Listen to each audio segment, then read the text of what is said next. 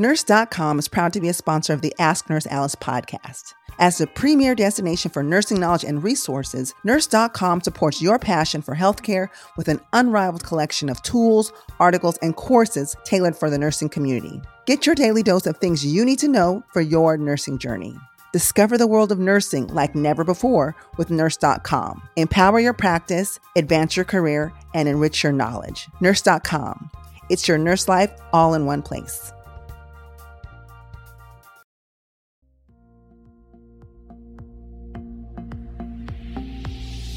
You're listening to Ask Nurse Alice, presented by Nurse.org, where Alice Benjamin combines no-nonsense advice with thought-provoking interviews. Hello, friends, and welcome to the Ask Nurse Alice podcast, the show where we talk about anything and everything nursing and healthcare related. I'm your host, Alice Benjamin, clinical nurse specialist, family nurse practitioner, and chief nursing officer at Nurse.org. And today's topic is one that is definitely going to be timely, considering everything that's happening in the world around us today. But before we get there, what else is timely? Graduation. That's right. With graduation season already in motion, now is the time to plan for the next steps in your career, which is why I recommend checking out the nurse residency program with HCA Healthcare. HCA Healthcare's year-long nurse residency program is tailored to support newly graduated nurses and ease that first-year anxiety. Plus, HCA Healthcare gives you the opportunity to advance your career in one of the largest healthcare systems in the country. So don't wait. Students who are preparing to graduate and recent grads are eligible to apply to the nurse residency program at HCA Healthcare. Learn more today at careers.hcahealthcare.com/residency. Again, that's careers.hcahealthcare.com/residency. HCA Healthcare is an equal opportunity employer. So congrats to all of the new graduates and soon-to-be graduates who are going to be entering the nursing profession. We need you. We definitely need you. And as someone who's been in this nursing game for quite a bit, I feel that it's only right that, we prepare you for some of the things you didn't learn in nursing school and talk about some of those things, which is why I'm so glad you joined the podcast. Even if you're not a nurse, perhaps you're a doctor, paramedic, EMT, respiratory therapist, or some other allied healthcare professional, welcome. We embrace you as well as listeners. And I'm pretty sure you'll find something still very helpful to you as well, because collectively, we are healthcare professionals and we are responsible for providing safe, quality care to people in our communities. Which kind of leads me to the topic that we're going to talk about today, because although some may argue and say that they don't have a direct hand in this, I'm going to say that loosely and indirectly we do as healthcare professionals. And that's on the topic of public safety, especially as it relates to gun violence. There's been a lot of stuff in the news lately. It seemed, I hate to say this, almost seems like daily, somewhere in the United States, there's some type of gun violence that's making news, from Uvalde school to the supermarket shooting to people being shot at a church here in California. And most recently, the topic that I'm going to talk about is one of the most recent acts of gun violence is one that happened at a healthcare facility. It happened in Tulsa, Oklahoma. Just this past Wednesday on June 1st, there was a mass shooting at a medical building. And the shooter, which his name is Michael Luis, he was a patient of a Dr. Preston Phillips. And what happened is Michael had some form of back surgery done on May 19th and was discharged from the hospital May 24th. Shortly thereafter was following up with his provider for pain management because he wasn't having adequate control. And it says that he left several messages and then went to go see his provider, still wasn't getting adequate pain control, and later came back to the office after purchasing an assault rifle as well as a semi-automatic handgun, came back and shot his physician, Dr. Preston Phillips, as well as Dr. Stephanie Usin, who happened to be there. She's a sports medicine doctor, as well as Amanda Glenn, who was an employee, and William Love, who was a patient at that office. And it's very tragic. But my gosh, who's safe these days? They're shooting at kids' schools, in churches, in grocery stores, at healthcare facilities. this is ridiculous. This is ridiculous. And it really makes me feel unsafe just as a citizen. Like, gun violence is very much a major issue, very, very much a major issue. And let me just also share this personal note so you guys know this about me. My father, who was a retired service member, 23 years in the United States Navy, actually worked a second career after he retired from North Carolina. Very pleasant man, was a victim of a hate crime in which he was shot 8 times. Fortunately, my dad survived that, but definitely had injuries, but was shot because of the color of his skin. The person who shot him was racist. And many of the acts of violence that we've been seeing, not all of them, but many of them, have also been race related, whether it is the population that was targeted or, and there's cases of this. There are cases of this where gunmen have gone to Black churches to shoot, white gunmen have gone to Black churches to shoot people. Like, I mean, I'm not going to sit here and run down a list of every single event, but what we do know is that gun violence is an issue. Race has also been a common theme in many of these cases, which is something that we have to address because, that in it itself is an issue. But overall, we just need people to be safe. We need people to be safe. I mean, why is it so easy for people to get these assault rifles, which, by the way, are very high-powered weapons that shoot very rapidly? They are meant for destruction. Why do people have those? I mean, I'm not a hunter. I'm not someone who chooses to have a gun. I'm not someone who's ever touched a gun. I don't desire to. But even still, why are automatic rifles being sold at gun shops to people? Especially, it's so easy. It's so easy to buy. I don't know what each state's process is for credentialing and clearing someone for these things, but obviously it's not enough. It's not enough. And I know some people argue, well, I have a right to have a gun. I have a right to carry. And, I can understand that. However, and then they'll say also, guns don't kill people. People kill people. Yes, but it's the people who have the guns that kill people. And we just need to do a better job at this. Now, do I think there's one answer to this problem? Absolutely not. I think it's multifaceted. I think there are several layers to this. And I'm going to talk about several of the players that come into this when it comes to hopefully getting to a solution, because one of them, which I will say right off the bat, I believe is gun control. We need better gun control laws here in the United States. And I don't know why this is a problem that just happens in the United States. 2, we need legislation to help protect people, especially healthcare workers, from violence. Let me qualify this because everyone deserves protection, but I want to talk about violence in the healthcare workplace because obviously I'm a healthcare worker and I wanted to address this because I don't know if people are fully aware of this, but violence against U.S. healthcare workers have been on the rise over the past decade. According to the U.S. Bureau of Labor and Statistics data, the incidence of violence-related healthcare worker injuries has increased by at least 67%. It went from 6.4 per 10,000 full-time workers in 2011 to 10.7 per 10,000 in 2018. And this doesn't even include any stats that involve the pandemic, which, by the way, we know that violence was increased during the pandemic because it was such a high stakes. People were scared, nervous, worried, unhappy, sick. And we as healthcare providers were often the messengers to messages that people often didn't want to hear. We didn't have enough PPE. We didn't have treatments or ventilators, or enough of them at least, to take care of people, the volume of people we wanted to, and in the way that we wanted to. And people did not like that. So, they took it out on us. So yes, there was violence in the workplace. And listen, violence in the workplace was happening before the pandemic. It got worse during the pandemic.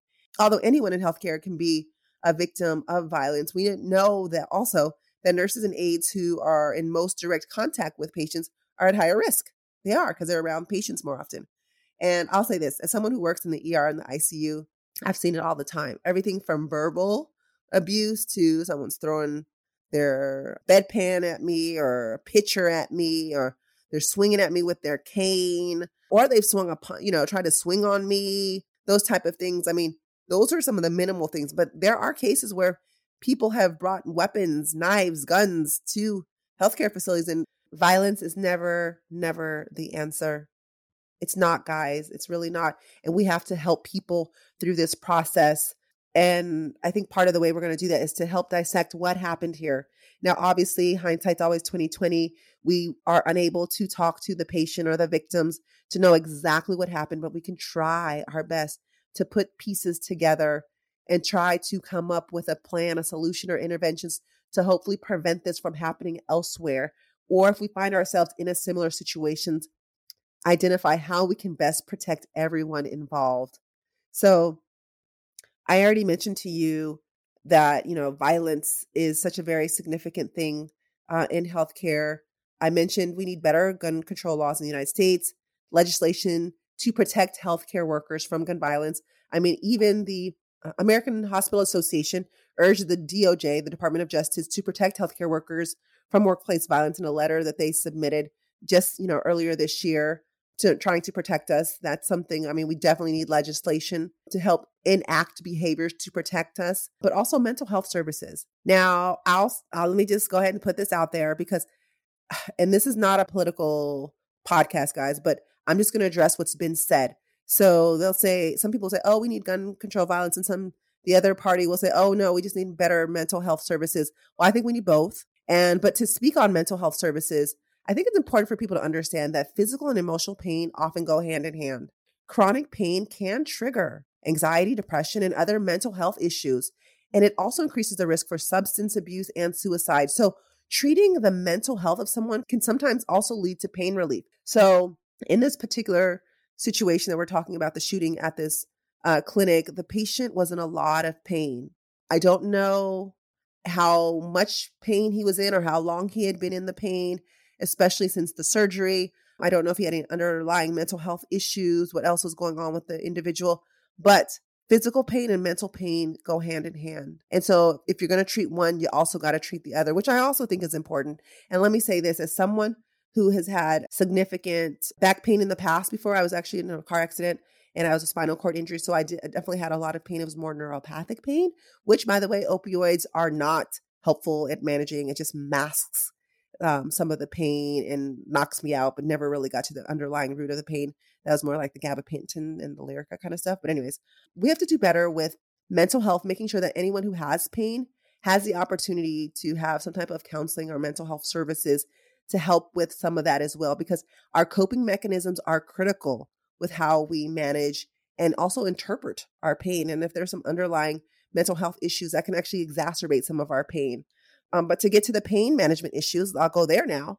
We also need to make sure that we have an adequate pain management plan in place. And first, let's make sure that we've had a realistic conversation with patients about pain control, because very seldom can we completely remove all of the pain unless we've snowed them on medications, which is not really what we should be doing, because we have to have some quality of life there. Someone has to be awake and alert enough to participate while managing their pain. So we need to have a realistic conversation about how much of their pain we can control, all of the different modalities that come into play when it comes to managing their pain control. So it's not just, oh, let me give you this Norco or this Percocet, but let's try other regimens. So let's try the neuropathic pain management, let's try the gabapentin. Let's also try perhaps maybe a TENS unit, electrical stimulation. Let's try therapy or counseling. Let's try imagery. Let's try repositioning. Let's try meditation. All of those things, we need to really, it needs to be a whole regimen and a whole plan. Okay. And let's also bring in the pain specialists. Okay. Let's do that, because I think it's so important. And I really dislike it when people complain of pain and their issues or their complaints go ignored, or at least they perceive it as ignored, because for some healthcare professionals are like, oh, they're in pain, but they're not dying. So that health professional feels like they have time and will delay getting the individual treatment or addressing their pain. And that's not the answer, because we see how it worked out for these folks here. And believe me, I am not condoning any of this, but I have to say that likely some of what brought this gunman to this very desperate point was feeling like his back was up against the wall, being in excruciating pain, not feeling like there was an alternative, not having a listening ear to turn to. And as healthcare professionals, although we are there to help treat someone like their specific issue, and I don't care what specialty you work in, but mental health is a an issue that overlays all specialties. That is something that we should be assessing in all of the specialties in which we work. So it's really unfortunate that what appears to be a lack of communication that led to someone's desperation, inability to cope with pain, poor decision making, and resulted into, coupled with bad gun laws that allowed him to access an assault rifle and, this massive shooting at this facility. This is not how it's supposed to be, guys, not at all. And if I may say, although we will never get a chance to talk to the gunman or the victims to know exactly what happened, all we can do at this point now is to speculate what happened, what potentially happened. And we have to be honest. We have to be so honest with ourselves. So for some of you who maybe thought for a moment like, oh, she's on the side of the gunman. She's empathizing that he was in pain and he got desperate and that's why he did what he did. I'm not saying it was right. I'm saying that someone who is in a very desperate situation, who doesn't feel that they have options and there are no alternatives, would rather be out of their misery because they're in so much pain. They might become desperate to shoot themselves and shoot someone else along with it, someone who they feel might be responsible. And in this case, the patient, Michael Lewis, felt like the surgeon was responsible for his pain. And let's talk about these. We don't know his exact diagnosis. Did he have spinal stenosis, herniated disc? We don't know. However, what we do know is that, back surgery is not always a winning situation. It doesn't always guarantee that your pain is going to be alleviated. In some cases, it can actually make it worse. And so is that why the patient felt the surgeon was responsible? I don't know. Was the patient mad that he felt like the doctor or the nurses weren't calling him back? I don't know. I don't know what the response was. I don't know if there was a prescription already waiting for him at the pharmacy and he didn't know and he didn't pick it up, or he wasn't using his medication properly, or if there was something in the plan that wasn't being adhered to that contributed to his pain. Like, I don't know. And, neither do you, but we can only speculate. And I think that we should speculate to think of every possible random scenario that could have happened. That way we can play all of these situations and scenarios out to try to come up with solutions as to why this could have happened and how to more so prevent this from happening to someone else. We got to prevent this from happening to someone else. And if you find yourself in this situation, how do you protect yourself? Like, those are all of the things that we need to kind of talk about. And I'm so sick about active gunman shooting drills having to be a part of annual trainings nowadays. Like, kids should not be having to learn that in schools. We're adults. I don't want to have to learn that at work. Like, I'm scared of guns. I legit am scared of guns. Okay. So to now have to run through these drills because just in case someone comes in with a gun shooting, to have to try to protect myself, that's a very reactionary intervention. I would rather, although I think it's important to still say we still got to do it, let's look at interventions that are more proactive. And I think that's where the gun law control comes in. I think it's a very important part of this problem. I think this is a multifaceted issue that requires multiple interventions. But to get back to, to us as healthcare professionals in the workplace, what do you do if you find yourself in this situation?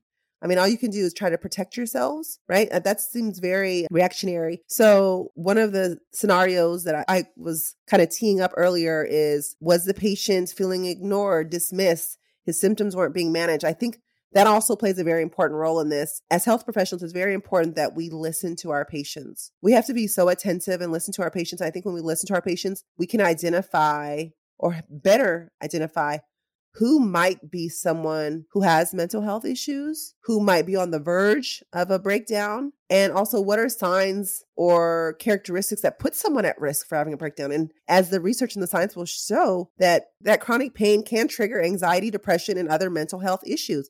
And if this patient was calling all the time, we all know, we've all had that patient where they've always on their call light, always. And some of you this patient again bothering me. Listen, that might be the patient you really want to be attentive to, because for one, they're probably in a lot of pain. It's all about what the patient feels. We've all learned that pain is a fifth vital sign. So don't dismiss anyone's pain. That's for one. You got to listen to people. You got to listen to them. Let them speak out about what their pain is, what they're going through. And you have to acknowledge it, guys. You have to acknowledge it. You have to listen to them and acknowledge what they're going through. I mean, I've said to patients like, Mr. Jones, I'm so sorry. You are in so much pain. If I could, I wish there was something that I could do immediately that would take all this pain away. I don't have anything that I can give you that can take away all of the pain right now. These are the things that I have. These are the options, right? And you lay out what options you have. However, let me talk to the prescriber or the provider and see what else we can do for you. But in the meantime, can we try this? I'm going to turn off your lights. I'm going to decrease stimuli. Let's reposition you. Can I play some music for you? What helps to relax you? Like if you try all of these things, at least the individual knows that you are trying within your means with what you have to help manage their pain. And, I think that goes a long way. Now, is that always going to protect you from a patient who's having a crisis and comes in with a gun? No, I can't promise you that. No one should be a victim of gun violence. No one should. No one should be a victim of any type of violence. But right now we are looking and analyzing what happened in this Tulsa, Oklahoma medical center that resulted in 5 people dead. The 5, including the gunman, as well as 4 innocent people. One of the things that, because this has happened, obviously it's setting off the alarms everywhere, which it should. It should, just like all of the recent shootings should have set off the alarms. And I think it's caused police to be on more high alert, to intervene earlier, those type of things, which are things that we need. But what do you need to feel safe at work? Like, do you think that we're going to start having metal detectors at hospitals? Because I can tell you some hospitals already have those. Some already have metal detectors that you walk in through, that you got to open your bag or your purse. They got to go through these things, and certain items get checked out the door. There's a hospital here in Los Angeles. Knives, lighters, anything sharp. Security's taking that from you when you come into the facility. You cannot come in with that. Is that what needs to happen? Do we have more security at hospitals? And are these armed security? Like, are they carrying guns? And just side note, I also want to speak on security because I know someone's going to say this. We also need to make sure that our security officers are able to secure. And I say that to say, you really have to clarify what the role is of the security officer. I was at one facility and there was a potential intruder that was on campus, and we were calling for security to help us. And the security said, I'm here to observe and to watch and hopefully deter them, but I'm not here to intervene, because she was not the police and she was not going to engage with the intruder at all. She was there meant to observe and to deter. So what are we expecting from security guards? And are there going to be armed security guards? What is it that you require to feel safe while going to work? That's going to be an interesting conversation. And while at work, are we having more active gunman drills? Are we, oh my gosh, I hate to even say this. Are we now going to plant equipment, devices, I don't know, things to protect ourselves with or to fight back with in the hospital? I hate to say that, but if you got to protect yourself, you got to protect yourself. So I'm just kind of curious, what is this going to mean for the various hospitals across the nation? Will they all have similar responses? And, hopefully not. Will actions like this encourage or inspire other people to do copycat crimes? I hope not.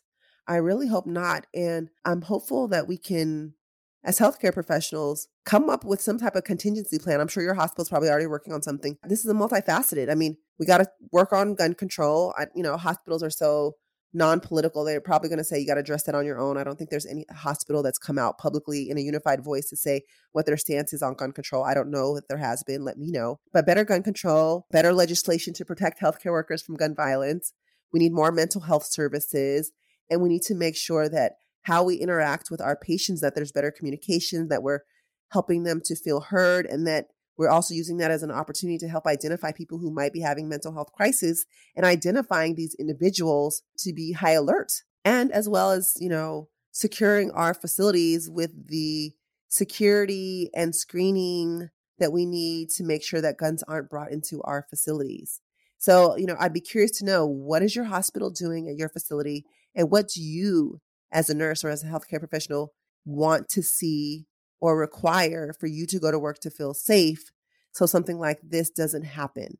And you guys, I know, we're healthcare professionals and I'm using this platform to talk about it. But again, I want to say that gun violence is an issue across the entire board, not just for healthcare professionals, but for our children, for our elderly, for people of faith base that are going to church, and just for our general public. This is indeed a public safety and health issues. I don't care if you're inpatient, outpatient, where you work, home health. We as health professionals have a duty to speak about this, speak up and out about the importance and different interventions to help keep people safe. So let us know what you think here at nurse.org. You can email us at nursealice@nurse.org. Let us know your comments, your thoughts, your suggestions. I'd like to share those with folks. And as well, make sure that you share this podcast with your friends, your classmates, your colleagues. We got to get the conversation going. We'll let this be a starter conversation, and we'll have to bring this back because, unfortunately, I don't believe this is going to be the last time we hear of something like this. But let's get the conversation started. Maybe we can have some discussions on our Nurse Network platform to talk about different interventions or suggestions and best practices that people are doing to help keep their community safe from gun violence. So guys, I want to thank you so much for listening and tuning into this episode. I appreciate you.